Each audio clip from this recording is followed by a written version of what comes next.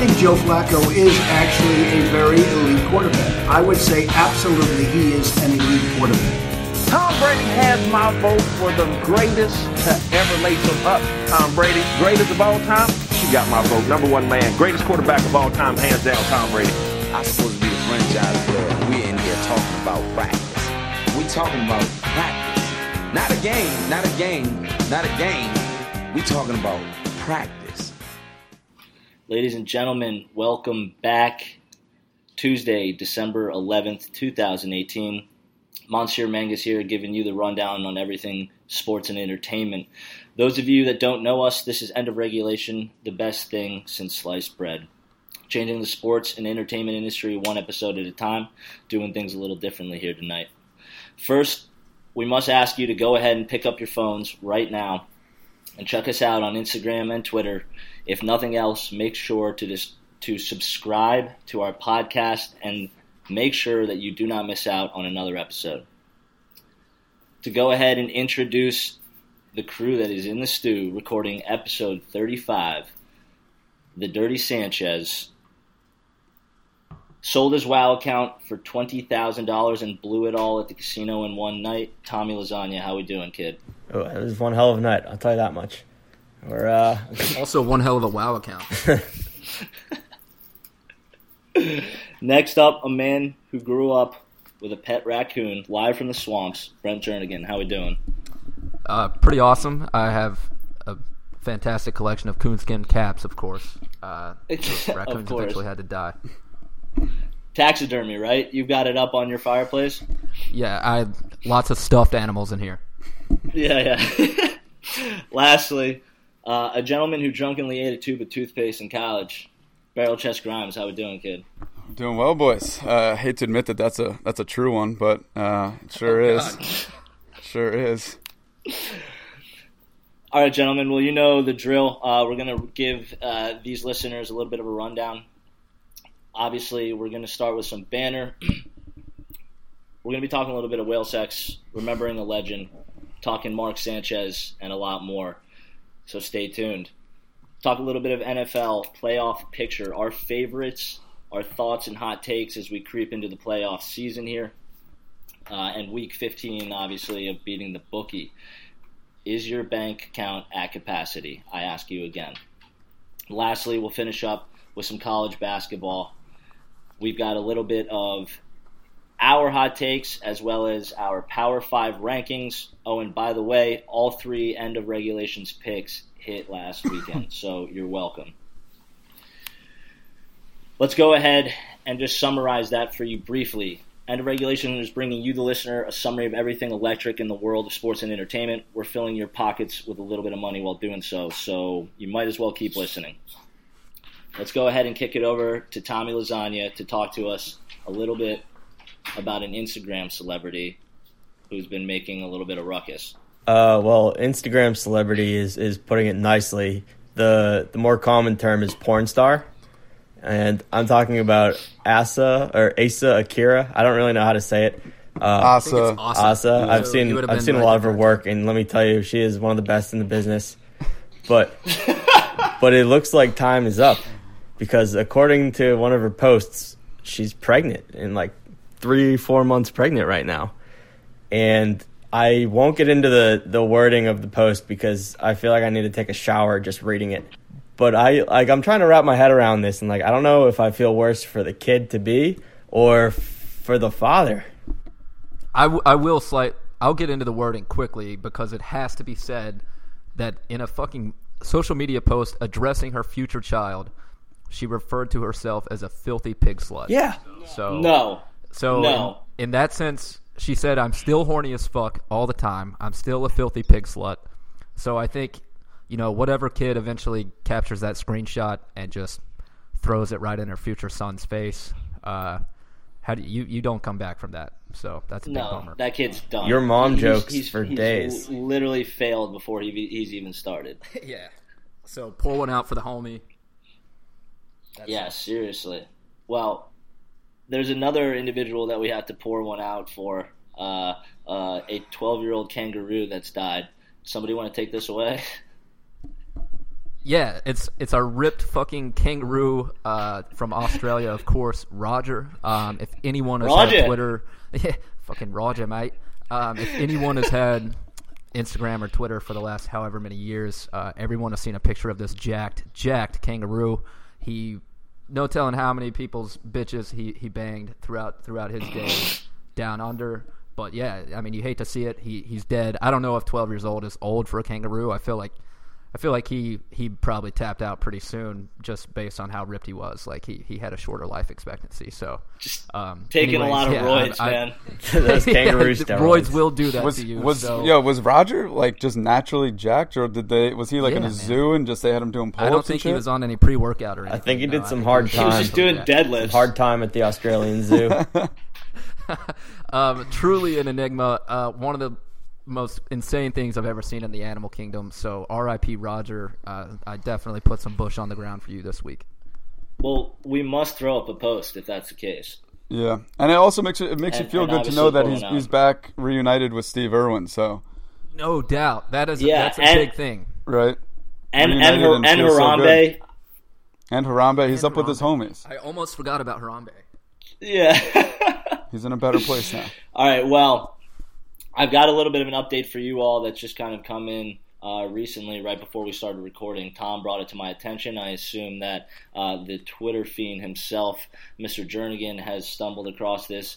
But Elon Musk has an update or an announcement, and I'll turn it over to you guys to chat about it.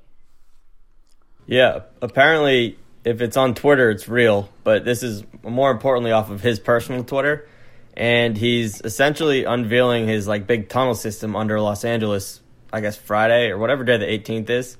Lost track of my days here with this snow day. But he's also going to reveal apparently self-driving, fully automated cars. And that is sort of the punchline to his tweet. And apparently it was supposed to be out on the 11th, which is today. So it's supposed to be out today. Comes out next Tuesday.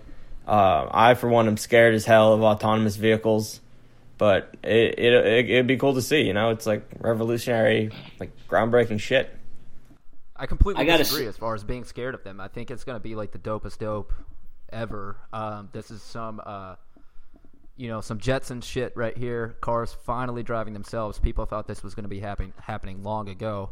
So this is exciting. As far as the damn boring company, this giant hole that he's digging, I don't even know who approved that. Probably no one, if I really had to guess. I honestly, I'm going to step in. I'm going to call bullshit on this. And I don't doubt his ability. And if he does accomplish it, it would be fucking epic. But you think about Uber and Waymo and all these companies that are trying to create autonomous sectors and that have been putting out test vehicles into the public, which you haven't necessarily seen from him. And then all of a sudden he just comes forward and he's tweeting. He's yo, by the way, I'm about to drop autonomous vehicles. I think that this is a very bold statement, and I don't think he's going to. This is the same thing. He ended up creating it, but for the kids in Thailand, he was a day and $1 short. He left it there, and he was oh, if people in the future need it, that'd be great. But I'm calling a little bit of bullshit. I hope it's real. We'll see in a week. Yeah, I'm fully Team Elon. I'm Team Elon too. I've never made any bones Me about too. that. So no, he's come through with just about everything. I'll say this: if the guy can figure out how to launch a rocket into space and then land it back on Earth, pretty sure he can figure out how to dig a fucking hole and make a car drive itself. Yeah. I'm with Harry on that one. That's a good take. He is wicked fucking smart. Consensus. You see that footage though of that SpaceX rocket going straight into the fucking ocean? He's probably watching that oh my god, fuck! So much someone money just going straight. Someone definitely lost a job on that one. All right, well, we digress. Speaking of rockets.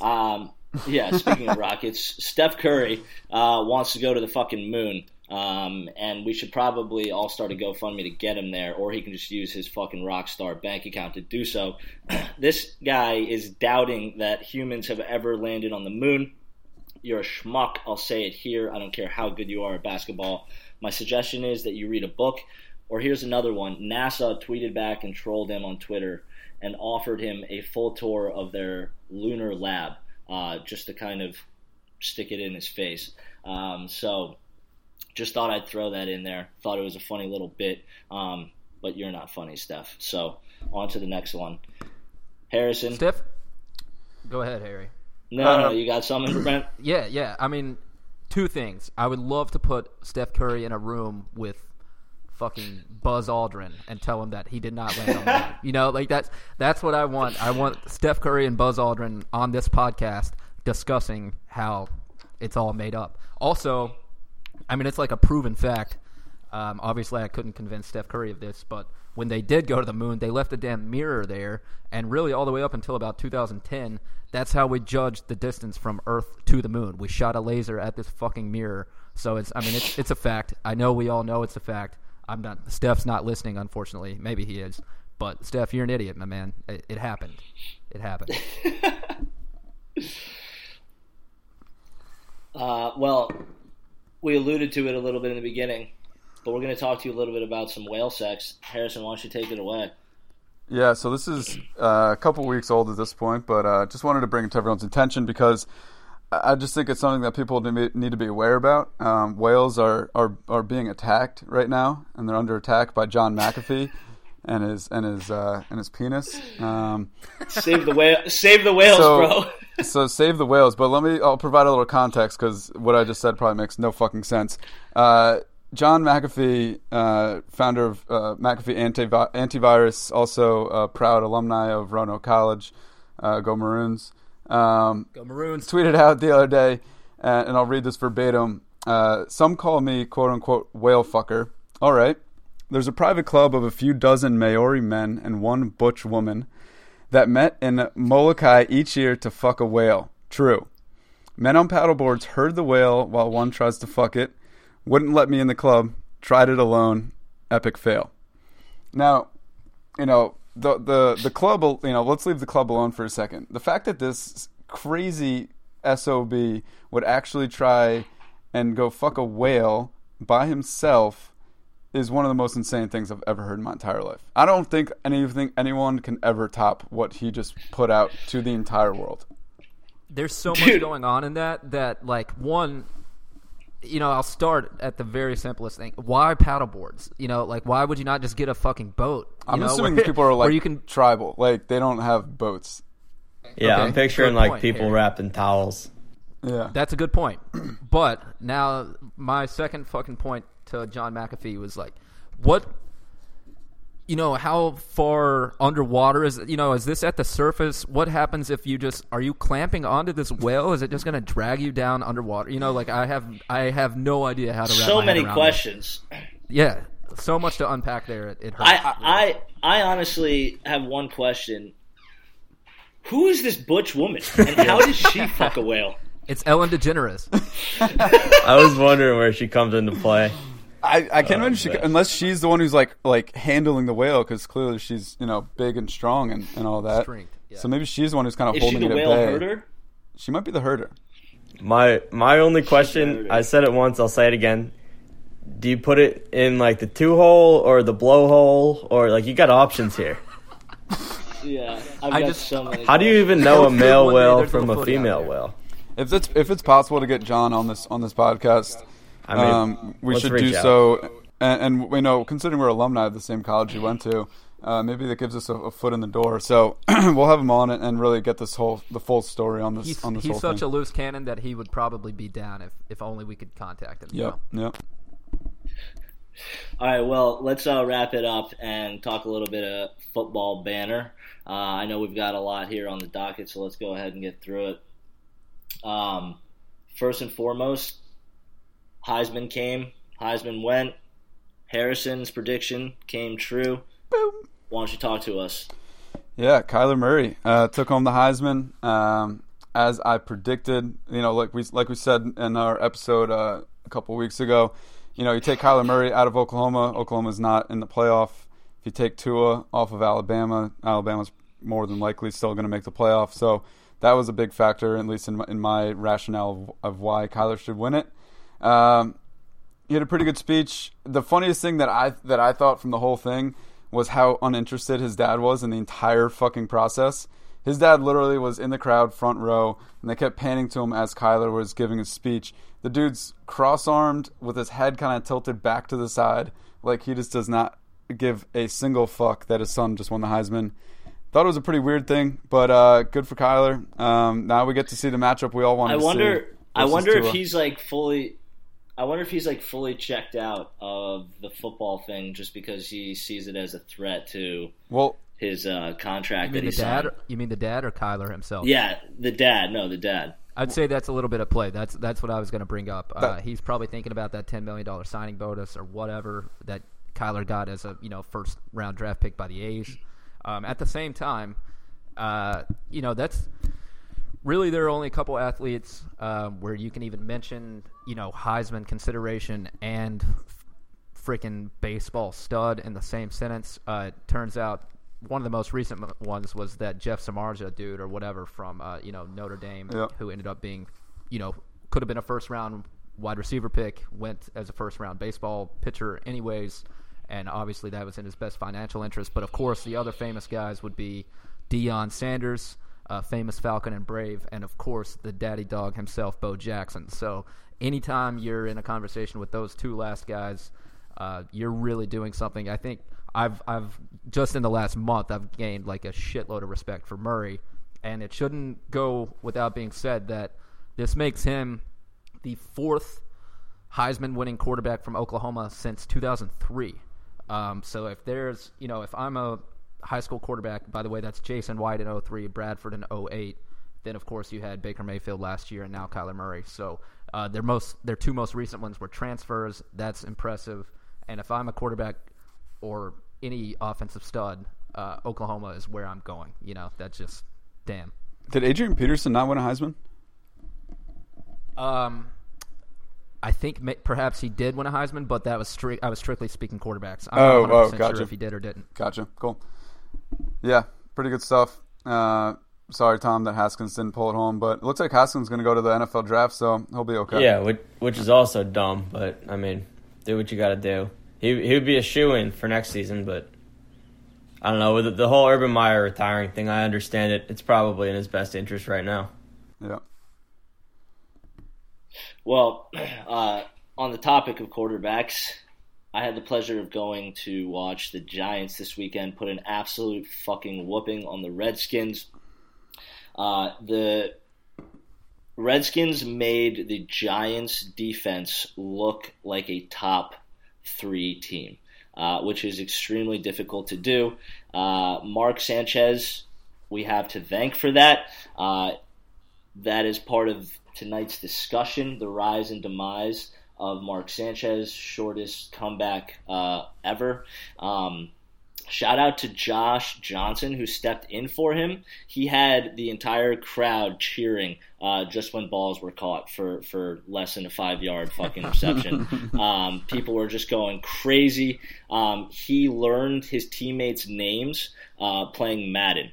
Guy's a fucking legend. I think he's like 34 years old. He's been on 100 teams. He's been on some like minor teams. And so he's basically learned his entire squad year after year playing Madden. So shout out to that. So, he was nice, dude. He said video games never did everything. He did have a couple. Granted, it was 40-0. There was a brief moment there where we had both Mark Sanchez and RG3 on the field. It felt like 2011 all over again. What a fucking weird year of NFL football. Not in the same game, of course. I just mean on the same weekend. Yep. But honestly, Sanchez, in all seriousness, looked absolutely pitiful. I think he is done forever. I think that is the last we'll see of him. I think, honestly, Colin Kaepernick has a better shot of coming back. But on that note, fourth quarter, I believe, or second half even, Eli was replaced by Kyle Lauletta. Is that how you pronounce his name? Lauletta? Yep. Yeah. Lauletta. And that was just not the right decision. We did not score a point in the second half. The guy is dog shit. He went 0-5, I believe, with 1 interception. And everybody's always saying, Eli needs to go, Eli needs to go. Well, I don't think so. So, fuck the haters. Eli ride and die. Yeah, it should be pointed out the Giants have been averaging 30+ points a game in their last 6 games. So obviously they've made something happen, and Eli has, he's bought himself a little more life here at the end of this season. Yeah, and the only thing I'll say, the only reason why Kyle Lauletta came in the first place was just because of the score itself. I think Saquon also got pulled from the rest of the game. He didn't play at all in the fourth quarter, and so that's fine. Like I was totally fine with that move. Give the guy a little bit of experience, see what he's got. Clearly, he's still not up to snuff to be an NFL quarterback. And like I've been saying all along, like Eli is not the issue. Granted, beginning first 8 games of the season, it looked like it was all done for and his career was done. But second half surge, they have all the offensive pieces. All they got to do is they fix realize some stuff they on have defense. Saquon Barkley.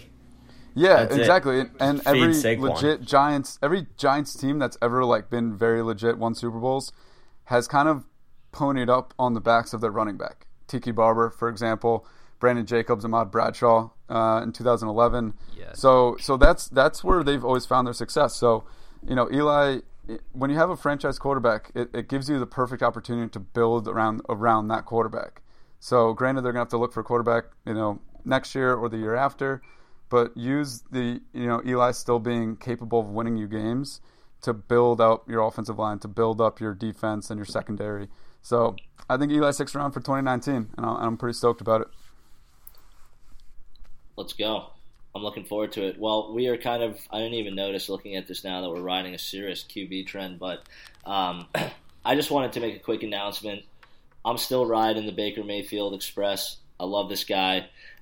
He took down the Panthers this weekend, 26-20.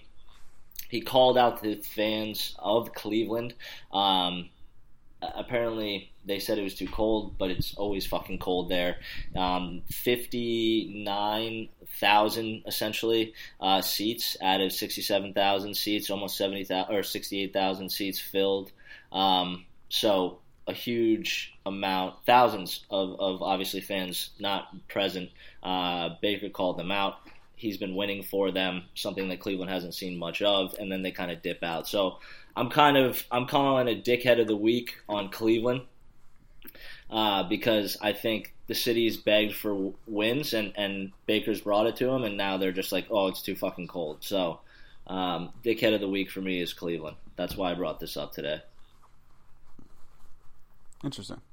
Any dickheads.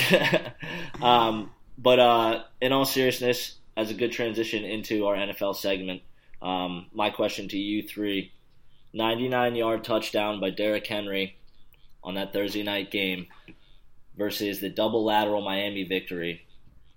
Who wins for best play of the week? You got to go with, yeah, get out of here, Tom. It's the double lateral. And the reason why the double lateral was a better play was just solely because of the situation. Like how? No way. Even as the home Titans fan here, it's the lateral. As far as most exciting play of the weekend, yeah, that. No way. 0 seconds on the clock, 2 laterals to win the game. Yeah, that's it was lucky. It was pure luck. What Derrick Henry did was the most prolific run I've ever seen. It was an anomaly. It was impressive. Dude, that double lateral is an anomaly. That was the longest one in history ever. It was just complete luck. And then they had fucking... Don't even get me started on this, all right? I'm not even going to say it was complete... It was luck. That was 150% luck. No, there was about 10% fucking horrible coaching going on there by, as we talked about in the group text, you do not stuff... I understand they're trying to protect against the Hail Mary, but one thing you don't have to do versus Ryan Tannehill's dumbass is protect against an 80-fucking-yard Hail Mary. You can't throw it that far. There's no way you can throw it 30 yards. So you don't stuff a bionic, patched up, fake, old, dead Rob Gronkowski back there on the goal line and anticipate him being able to get in front of anyone as fast as Kenyon Drake. So, I mean, basically, once he got past that mid-level and, you could see him realize, like, holy shit, I'm about to score. And, he took off, he hit the burners. I think Justin Coleman was trying to run him down. and all they had between him was Gronk. And Gronk, I mean, it looked like me trying to tackle Kenyon Drake. Yeah, that's how bad it was. He's just slow. He's out of shape. And, like, there's a reason you play offense. Like, why isn't Matthew Slater out there? He's a perennial Pro Bowler on special teams, specifically punt and kickoff coverage. Like, get these offensive guys off the field. That's such a dumb play. But on the topic of Henry, I'll touch on it for a second.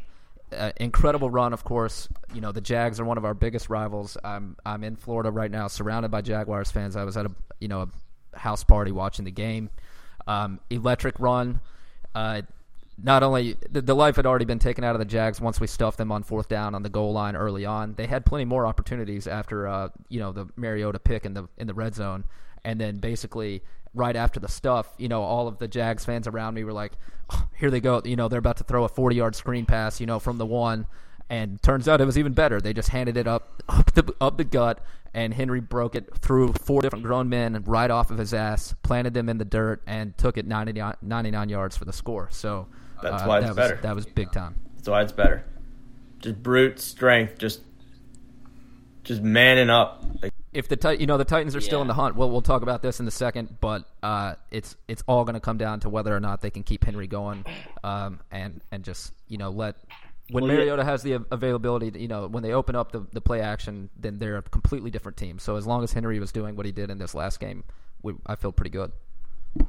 Well, let's just go ahead and use that to transition. So what does this do for the AFC playoff picture? Tom? Not a whole lot, really. When you look at it, the Chiefs, if you caught the end of their game, the Chiefs also should have lost this week, but sneaked one out against Baltimore, who looks really good. Look out for Baltimore, by the way. But as of right now, the Chiefs sort of have the first seed locked up, bearing like a real meltdown. But in addition to the Patriots losing, the Texans and Pittsburgh also lost. So pretty much all the seeds are staying the same, with the Pats in second, Houston third, and Pitt will take the 4th seed. And then the Chargers are at 10-3 right now, and the wild card. That's the one thing I'll correct you on. They actually play the Chiefs coming down the stretch, so they're one game. Well, yeah, they're the Chiefs right now. They're playing Thursday night, yeah. Right. So if they're able to take down the Chiefs, they'll have the same record plus the tiebreaker, and the Chargers, this for as long as I've been alive, it seems like Phillip Rivers has been an NFL quarterback. They made the playoffs a few times, but most certainly have never been a number one, overall seed. Have they played yet this year? I think that they've obviously had to play one time, but whatever I was reading earlier basically designated that so long as the Chargers beat the Chiefs, they'll own the tiebreaker based on whatever else. So, big game Thursday then. Let's go. Huge AFC game Thursday. Yeah, this is going to be a huge deal. And as you pointed out, the Chiefs had to squeak one out versus the Ravens. That's what pretty much kept the Titans alive right now. Anyways, they're both gunning for that 6th overall AFC seed. Well, with Pittsburgh losing, they're only, I think, 1 game up on Baltimore right now, too. Pittsburgh has a significant chance of completely missing the playoffs. That would just be the most poetic way for Pitt to go out this year, and just everyone can blame Le'Veon Bell. It's really not the worst case for Mike Tomlin, because he's got a scapegoat. That's right. I don't know, man. I don't know. I think if they miss the playoffs, I think Tomlin's head might be on the chopping block. I think you're right too. I mean, they just lost to the worst team in the NFL. They lost to the Oakland Raiders. That's a horrible, horrible loss. Now they have a tie versus the Browns and a loss to the Raiders. That is no bueno. The chopping block. The Packers' decision to let go of Mike McCarthy looks pretty good after they just dismantled the shit out of the Falcons. They had an extremely explosive performance, and basically you should just let Aaron Rodgers be a player coach / offensive coordinator. Yeah, 100%. Called that on beating the bookie. Like to just throw that out there now. Yeah. I mean, not to say, the Falcons are kind of fucking trash, but that was a mortal lock. Yeah, mortal lock. We got another mortal lock this week, but we'll get into that a little bit later. Tom, hook us up with the NFC picture, brother. So give us the headlines. Just to wrap up here, the Saints and Rams are both 11-2, and New Orleans has that tiebreaker from their shootout earlier this year.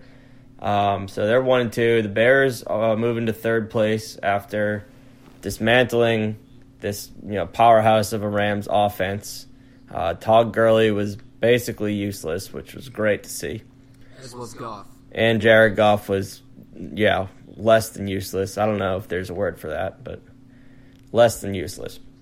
Dallas is probably the hottest team right now in the NFC. I'm not afraid to say that just because they just beat the Saints, and they're rolling, winning 5 straight games. And then lastly, Seattle and Minnesota are still wild card teams, but all of a sudden this very NFC heavy playoff picture really isn't looking all that heavy anymore. I think this year in general, the NFL, all the while, at least the last few years, you can always point to the Patriots in the AFC. Maybe there's one other AFC contender. It's usually the Steelers, and then whatever team comes out of the NFC. A couple years ago, the Falcons were hot, etc. But I think this is the deepest NFL playoff field in a long time, based on, like you said, who's hot and who's not right now. Obviously, the Saints and the Rams. Rams looked horrible versus the Bears, but they're a powerhouse team, so can't take anything away from those two teams. Speaking of the Bears, their defense, as long as Trubisky can do anything, they have a chance to make some noise in the playoffs. The Cowboys are arguably the hottest team in the entire league right now. Those are 4 anybody can beat anybody teams, and then of course Seattle. If Seattle gets their running game going, much like the Titans. Russell Wilson's a completely different quarterback when the play action pass opens up for them. Of course, he had a horrible decision heading into the half with that fucking turnaround attempted throw out of bounds pick that didn't even make it. Wasn't even within 10 yards of getting out of bounds. That was, again, that looked like me. Hideous. Horrible. But yeah, I thought there are 5 teams in the NFC that are stout. There are 3 or 4 teams in the AFC that are stout. It's going to be an extremely exciting NFL playoffs this year. I thought that last night's game was pitiful. I thought it was super fucking boring. I'm just going to throw that out there. I do have a question for you in terms of Amari Cooper's performance. We touched upon it a little bit. Being traded to Dallas and his performance within the last few weeks, does that mean Derek Carr sucks? No, I think a little bit of both, but it's easy to see based on interviews and things like that Amari Cooper he did not enjoy Oakland. In the post game, he made it a point to highlight, when I was growing up, this is what I imagined, this city, these facilities, this moment basically, as walking off versus a division rival for the Cowboys, and his heart just was not in Oakland whatsoever, and not to mention the fact that they were a fucking dumpster fire from the get-go this season. So, a lot of that, how much your head is in the game and shit goes into a player's performance. And obviously you can see that the joke is on a lot of people. Everyone, it's a lot to give up a first-round pick for a wide receiver, but it was obviously exactly what Dallas has needed. They've won 4 in a row. They're the hottest team in the NFL. He's caught 5 touchdown passes since he went to them, 640-something yards in 5 games. He's averaging, 100-plus yards a game. It's been exactly the move that they were looking for. So for the first time in a long time, Jerry Jones looks like a smart man. Mm-hmm. It's interesting you mentioned the facilities too, and I'll just make this quick. But he goes from Alabama, which pretty much has the best facilities you can get in the country, probably not only in college but in the NFL as well. And then he goes to Oakland, which is kind of the equivalent of going and playing for the Flint Tropics, I imagine. I mean, the black hole's a dump. I don't even know what their facilities look like, but they can't be much better than that. And so it's interesting that he made a point of that because obviously Dallas has the new stadium, and I'm sure their facilities are world class and state of the art. So it's interesting what a bit of a change of scenery can do for a guy like that, because everyone knew that he had the talent. So I'm kind of happy to see it, but I'm not, because it's in the NFC East, and I Cowboys definitely hate Jerry Jones. Well, we painted a little bit of an NFC playoff picture. Are the Saints still the team to beat? Yes. Yeah. No other contenders for you after the Bears victory? I don't see any of these teams rolling into New Orleans and beating the Saints at home. Dude, the Saints I think that's what it comes down to. The Saints have been very weird lately, though.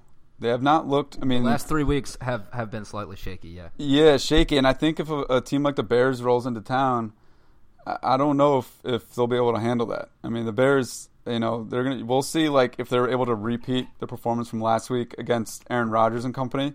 That's going to be at Soldier Field. That place is going to be absolutely rocking, consider it's a division game.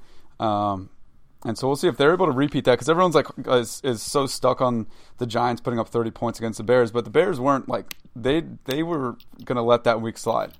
They go, it's the Giants. They're not a good team. It's not a divisional game. Let's just focus on the next week, which was against the Rams. And so it kind of makes sense that the Giants were able to hang 30 on them. But I don't know. I really don't think the Saints are going to be able to beat the Bears when it comes down to it. Well, I'm glad I asked. Let's talk a little bit money here. Put some dollar bills in these listeners' pockets. Throw out some picks for the week. Tom, I'll let you start us off. So yeah, I went 4-1 last week. Just airing that out. 7-1 if you count my Saturday special, which is good because with Week 15 marks the start of Saturday NFL action.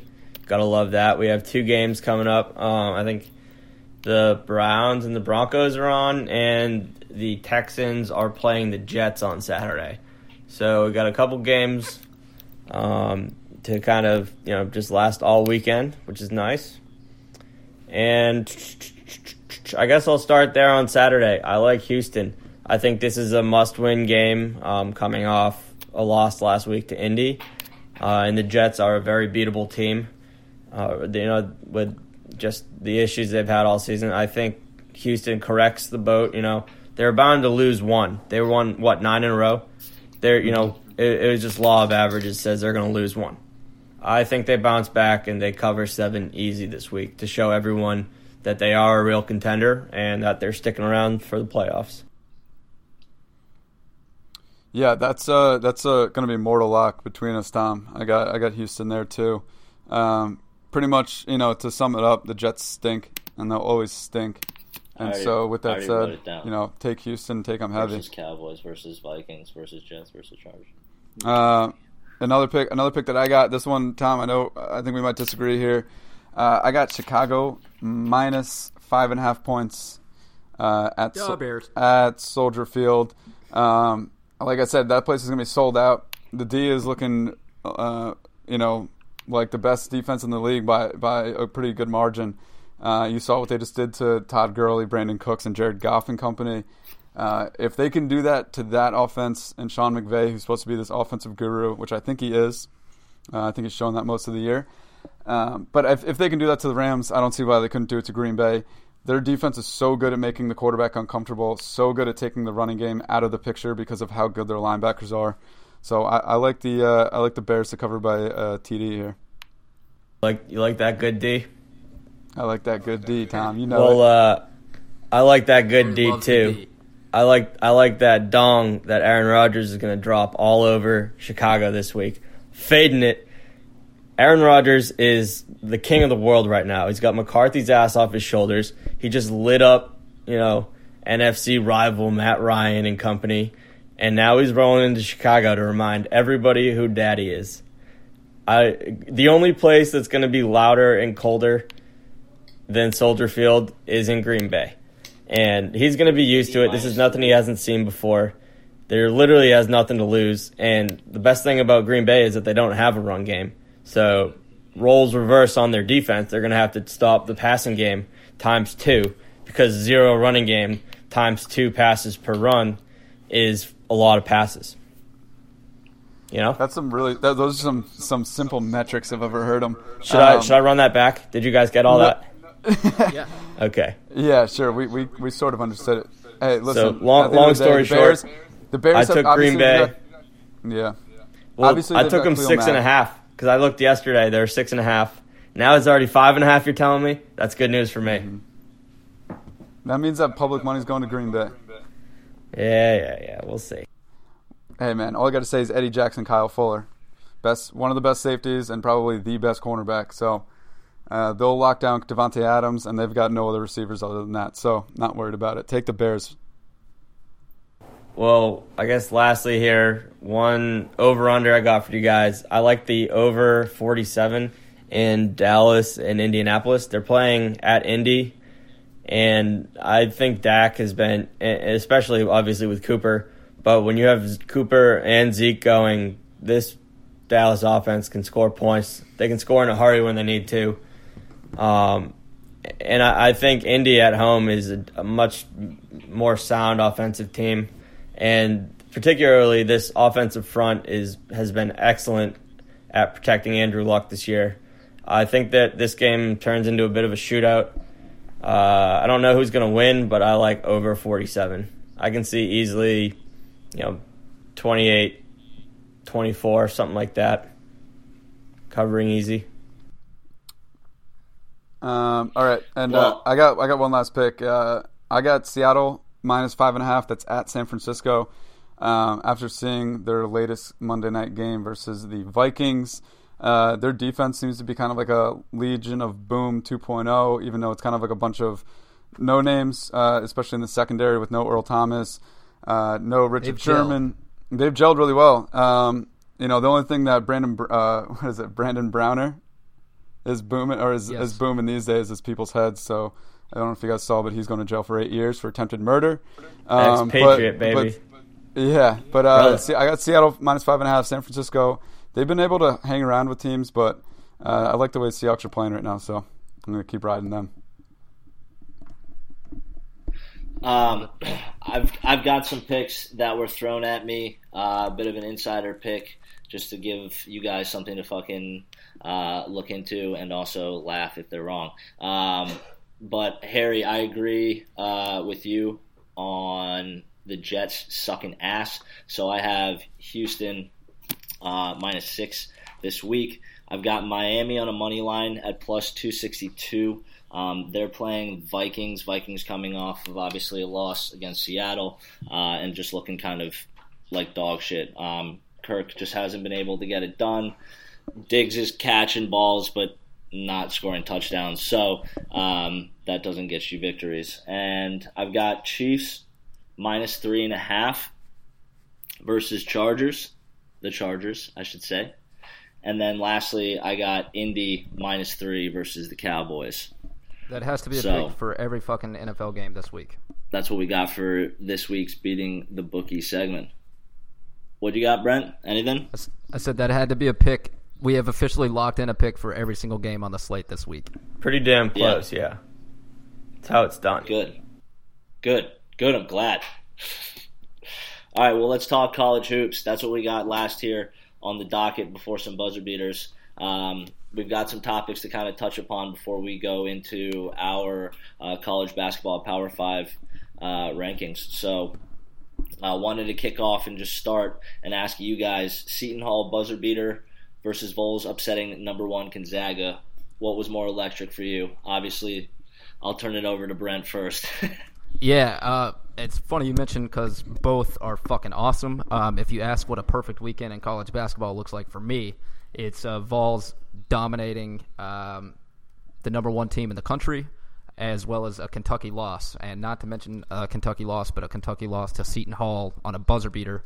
Not a true buzzer beater. There's like 1.2 seconds on the clock, whatever. But a step back, contested 3. Calipari, he had to go tuck his tail. He ran to Mass on Sunday, prayed for the blue. That's what he always does. He lit a bunch of candles for the boys, for the Big Blue Nation. But that's not going to do shit. This team, was pretty highly ranked coming into the season. I think number 8 overall.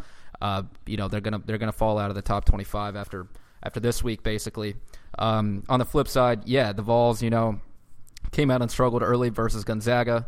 A little history, of course, as we talked about earlier. The Vols' only loss this season was to number 1 Kansas. Gonzaga had beaten Duke that same week, basically, so they made the rise to number 1, and then here come the Vols and dismantle Gonzaga. It was an awesome game all the way through, really. We struggled in the first half, took them into the half by 1, and then they got up pretty big, I think, by 8 points at one point in the second half, and that is when the Admiral Schofield show came. And he went for 30 points in the game, 25 of which came in the second half, including the last 11 for the Vols. and the last 6 of his points were the 2 biggest money threes of his life thus far. One was a bank shot. He did not call bank, but who gives a fuck? So that was big time. Seton Hall, as we said, upsets number 9 Kentucky. Furman, a week fresh off of beating Villanova, which, by the way, live update, Villanova just lost to UPenn, that is, the Ivy League. Bunch of nerds. Took down, the Villanova Wildcats, Jay Wright, who have won 2 of the last 3 national championships. Not only that, Nova has Kansas coming up, so it's not looking good for Jay Wright and the Villanova Wildcats. But luckily for them, it's still just December, so they got a lot of basketball left to play. Yeah. Do we want to just dive straight into our college basketball Power 5? Or, Tom, do you have any thoughts, last-minute banner for college hoops before we dive into it? No, we can just get right into it. I guess like Brent mentioned, Villanova comes up with Kansas. And right now, I think everybody is like, finally everyone's listening to me. This Kansas team is the best team in the country. I know Brent and his Tennessee fans will probably have something to say about that.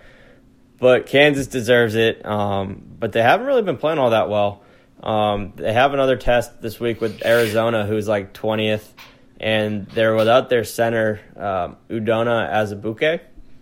And there's no real timetable on his return. So when you're missing the heart and center of your defense and your biggest rebounder, that's never conducive for to hold on to this number 1 seed. So will they? I don't know, but as of right now, deservedly so, Kansas is number 1. Yeah, before you even get going, I have to vehemently disagree with the rest of the list. Of course, at the time that Kansas and Tennessee played, they did have Azubuike, their best player, the guy who makes them the number 1 team in the nation. We were up 9 in the second half. They came back and we went into overtime. So 2 pretty evenly matched teams. Of course, we just beat the team that beat Duke. So I would stuff the Vols at number 2, but I won't argue too much. It's early in the season, and we're in the top 5 regardless. So I'll let you keep carrying on. These aren't the AP rankings, obviously. But at number 2, I like UVA. I really don't know why. I think they just don't get the recognition they deserve because they don't put up 90 to 100 points a game. There's no big dunks or top 5 recruits on the floor at all times. They just play like hard-nosed basketball. But it works for them. This team is the best team in the country defensively, allowing only 51 points per game. And I know last year was like the big upset, but that was last year. These guys are coming for blood, and all of them are back. Ty Jerome, Kyle Guy, Jack Salt. If you notice, they're all average white guys, but that's just who UVA is. And they're a very good basketball Salt team. Is the whitest name I've ever heard in my entire life. He's actually Australian. He's from down under. Kyle Guy might be whiter. Yeah, we'll have to do a little test there, see who's who. But this team is full of veterans who are on a revenge tour. Look out for them. You're still riding Duke pretty high there. Yeah, I have Duke at 3rd. I mean, they play that Gonzaga game again. They probably win 5 or 6 times. And since then, they've been winning by an average margin of 37 points per game. I know you can look and say, well, they haven't been playing the greatest of opponents. But, 40 points a game is a ton of fucking points. That's just dominance. And I think that they needed that to sort of check themselves before they wrecked themselves. And now they're ready to go. And then I guess lastly, Gonzaga. Tennessee I have 4th, which, we've already been over. I think the Grant Williams hype is real. The Admiral Schofield hype is real. They're going to need to play better team ball down the stretch. I think a lot of it was hero ball. And what I mean is basically just get it to Schofield, and on a hot night, he can hit those shots. If he goes cold one game, who's going to step up? That's the thing. I know we've talked enough about Tennessee already. I'll make it quick. They've got the two, basically at this point, the consensus two best players in the SEC right now. Grant Williams was literally SEC Player of the Year last year. He's already averaging over 20 and 8 this year, so sort of well on track. And then, of course, Schofield, as you said, right now he's playing, maybe even establishing himself as the best player on the Tennessee team above Grant Williams. But, what happened in this past game, you're right. In the two biggest games of the season thus far, versus Kansas and versus Gonzaga, Williams has fouled out in regulation. The biggest thing that's happened in both is sort of the most important plug player, the only true big man we have on the team, Kyle Alexander. He's gotten in foul trouble early. That forces the rotation to go smaller and puts Grant, instead of playing at like a stretch 3-4, he's playing that 4-5 position, and he's just not quite big enough, to get the blocks that he needs. And that's, he gets called a lot. So basically, when Alexander goes out early, it really puts a lot of pressure on those guys to play defense. Obviously, Williams is going to have to keep that under control. No one needs him fouling out late in the season. But, yeah, obviously we like where we are. We got a little trap game coming up this week at Memphis, reigniting the rivalry game. But it's one of those 11 a.m. Central Time games. You fucking hate when you're a highly ranked team going away to play a rival. You hate tipping off before lunch. So we'll see what happens there. And then I guess just to round it out, I have Gonzaga 5th. They have their, we beat Duke card, so they're going to be fine. And, from here on out, their conference is cake. So they'll maintain top 10 all season. And then to round it out, I have Michigan, Nevada, Auburn, Florida State, and Michigan State. Mostly excited about Florida State for reasons I will get into at a later date. Look out for Florida State. You heard it here first. You got any thoughts on Michigan this season? He listed Michigan at 6. No, I know. I'm just asking if he's got any thoughts for them going forward with the season. Yeah, they have to play better and not turn the ball over as much as they have been. Okay, do better. All right, good. I like that. Win. We'll talk more in depth about college basketball. As this. We only got a few more weeks in the NFL. That's where the money is. We'll get heavy into conference play, which starts after the new year. Exactly. It's going to be prime time college basketball season. Good stuff. Well, we might as well just go ahead and kick it off right into buzzer beaters then, and I'll let Thomas start us off.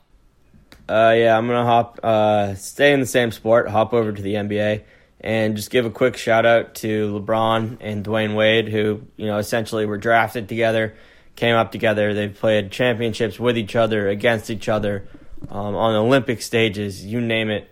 And they played their final game with Dwayne Wade retiring this year. They played the final game against one another this year. And, obviously the Bulls and Lakers are not destined for a championship run this year. Or the Heat, the Heat. So, it's sad to see, but it's also a very cool moment they shared, and a nice little reflection piece on, we've basically watched an entire generation of basketball, and D Wade was the cap. Now it's just like LeBron. Eric, what do you got for us? Yeah, I was a little afraid they were going to make out on court, but glad they didn't. I just got a quick shout out, related to the NHL. The Tampa Bay Lightning and New York Rangers faced off last night, and the Lightning ended up winning that game 6-3. But within that game, one player in particular, Steven Stamkos, had a hat trick, which brought his career point total to 700 career points. That's a huge feat in today's game. This guy's been one of the consistently best players in the league since he's been drafted, really, which I believe was about 12 or so years ago. So big shout out to him. That's a cool feat. He'll keep doing his thing for another, few years at least. Really exciting guy to watch. So, 700 points. Big congrats to Stammers. Very nice. Well, I brought it to all your attention about a week or two ago. Chris Black, I know you think you know it all. Just wanted to read a little bit of this for you. Most yachts are just floating motorhomes, so remember that. And if you're wearing a beanie in 80-degree weather, it makes you look like you're new to the world and you do not comprehend temperature. So I'm also going to elbow you in the face. yeah, and then that.